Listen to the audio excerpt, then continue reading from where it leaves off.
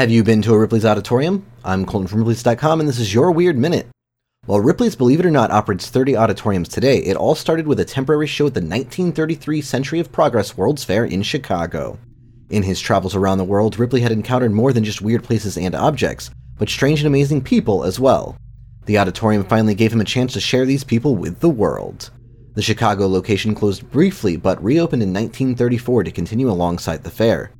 Human performers made up the majority of the show, drawing shock and awe from anyone who ventured close. People who could swallow and regurgitate light bulbs, smoke a pipe through their eyes, and turn their head 180 degrees ran the gamut of seemingly impossible feats Ripley's performers could showcase. The auditoriums of today are a bit different from the original. In place of performers, the exteriors of Ripley's auditoriums stand out as unique pieces of architecture. One in Baltimore looks as though it's wrapped in a sea monster, Ripley's Orlando looks as if it's falling into a sinkhole, and a dinosaur stands atop Ripley's Hollywood Auditorium. For more strange stories and to find an auditorium near you, head to Ripley's.com. Rate the Weird Minute if you haven't already, and tune in tomorrow for another Minute of Odd.